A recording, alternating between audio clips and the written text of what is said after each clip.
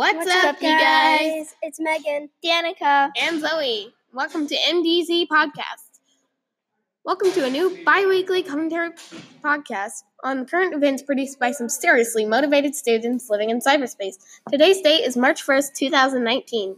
My name is Megan, and I'm joined by Danica and Zoe. We're looking at a current event taking place in Mr. Vargas' classroom.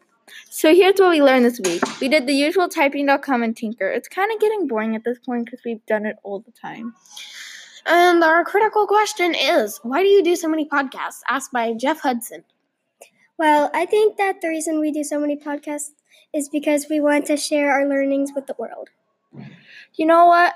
I'm not sure I agree with you. I think that we just do it because we have to. I also think that even if I wanted to continue doing podcasts, which I do, I think we shouldn't do this whole entire planned out thing. Maybe we could experiment and do more instead of the same old have to do this. So, who do you agree with? Do you think that it's because we want to?